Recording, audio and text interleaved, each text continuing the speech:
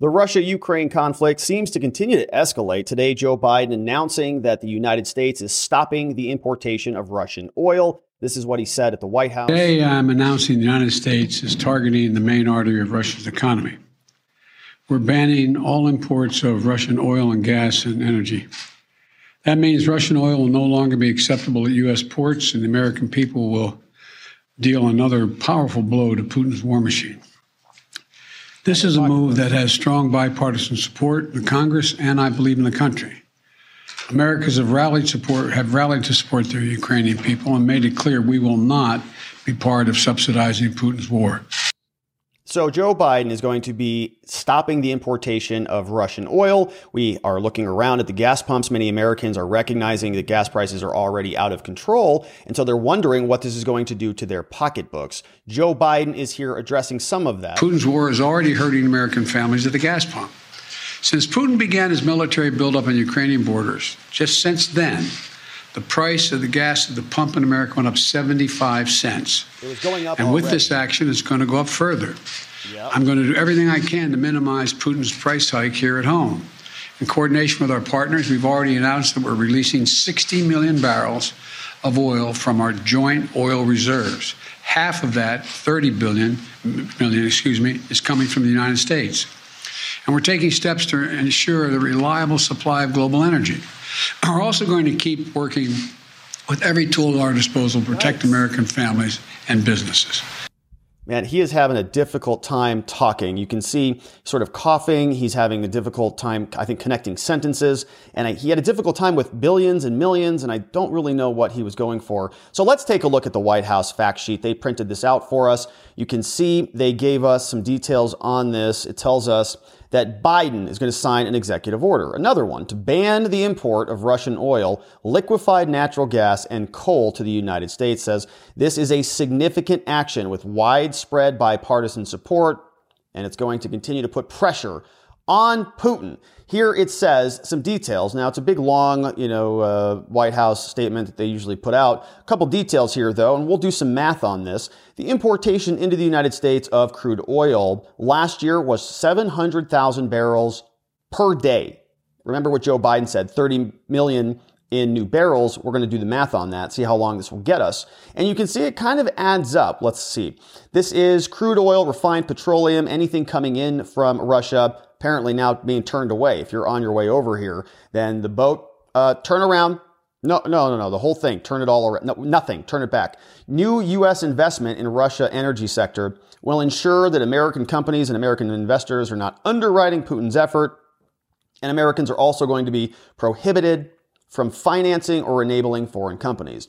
This continues on. And so this is where he's going to say, well, what are we going to do about this? Many people recognizing that gas prices are already through the roof. And if we're going to be limiting, another 700,000 barrels coming in a day, what does that do for everyday Americans and their gas prices at the pump? He's acknowledging that, and pay close attention to what they're doing here. Very convenient for them to start labeling everything as Putin's, right? Putin's brutal war, Putin's doing this. All of these consequences are now associated to Putin. It's not a COVID consequence. It's now a world war consequence. And somebody else is responsible for all of these problems. Inflation and disagreements and disunity, in other words, is all the responsibility of Putin, not Biden. Today, Biden made clear he's going to keep working with Americans and different people to mitigate the hurt that Americans are feeling at the pump. How are they going to do that, though? You heard Joe Biden bumble through whatever his plan was. He says that more than 90 million barrels of the Strategic Petroleum Reserve this fiscal year, which ends in September, between now and then, it sounds like 90 million barrels of oil.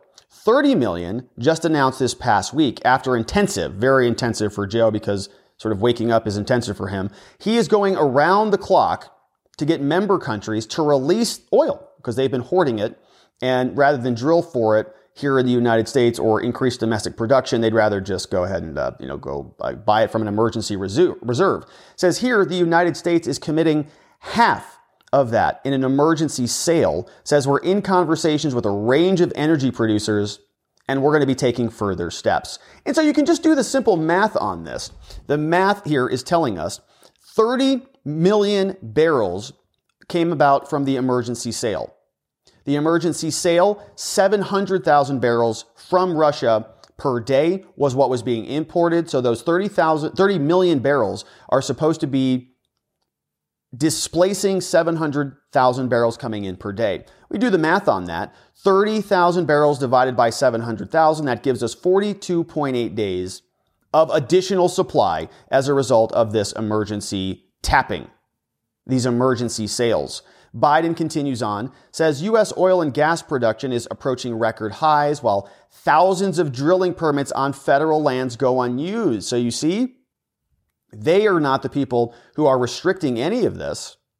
There's a bunch of unused oil wells out there that those oilers, those drillers, aren't even using in the first place. So we don't need to do anything.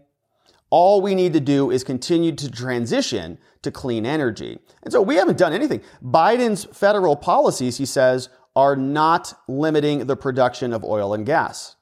Well, that's weird because I remember on the first day that Joe Biden took office, he nixed the Keystone XL pipeline. You remember this? It says he halts the Arctic refuge leasing. And look at this article, January 20th, 2021. Says President Biden on Wednesday signed a sweeping executive order that revokes a key permit for the controversial pipeline, halts oil and gas, carries out several other environmental actions, deals a devastating blow to approximately 12,000-mile pipeline that carries oil from Canada to the U.S. Why it was opposed by environmental and indigenous groups. And so no oil. Joe Biden's policies, though, not at fault for any of this stuff.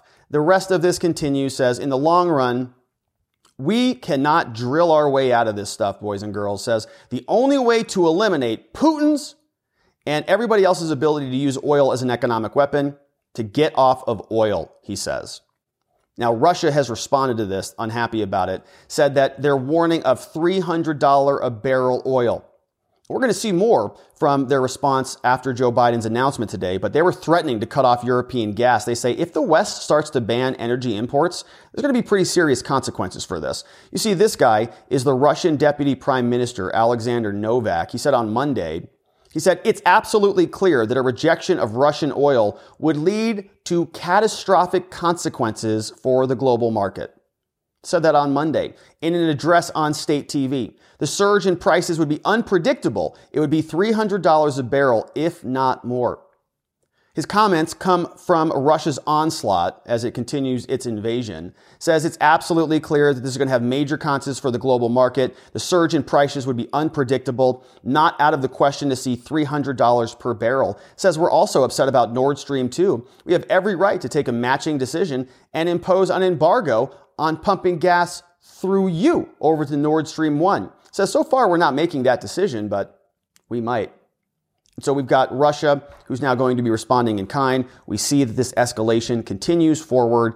I want to hear from you. What do you think about this? Is this the right move? A lot of people in America have been clamoring for this, but I'm not so sure that they realize what the consequences might be when they wake up and gas is, $10 a gallon.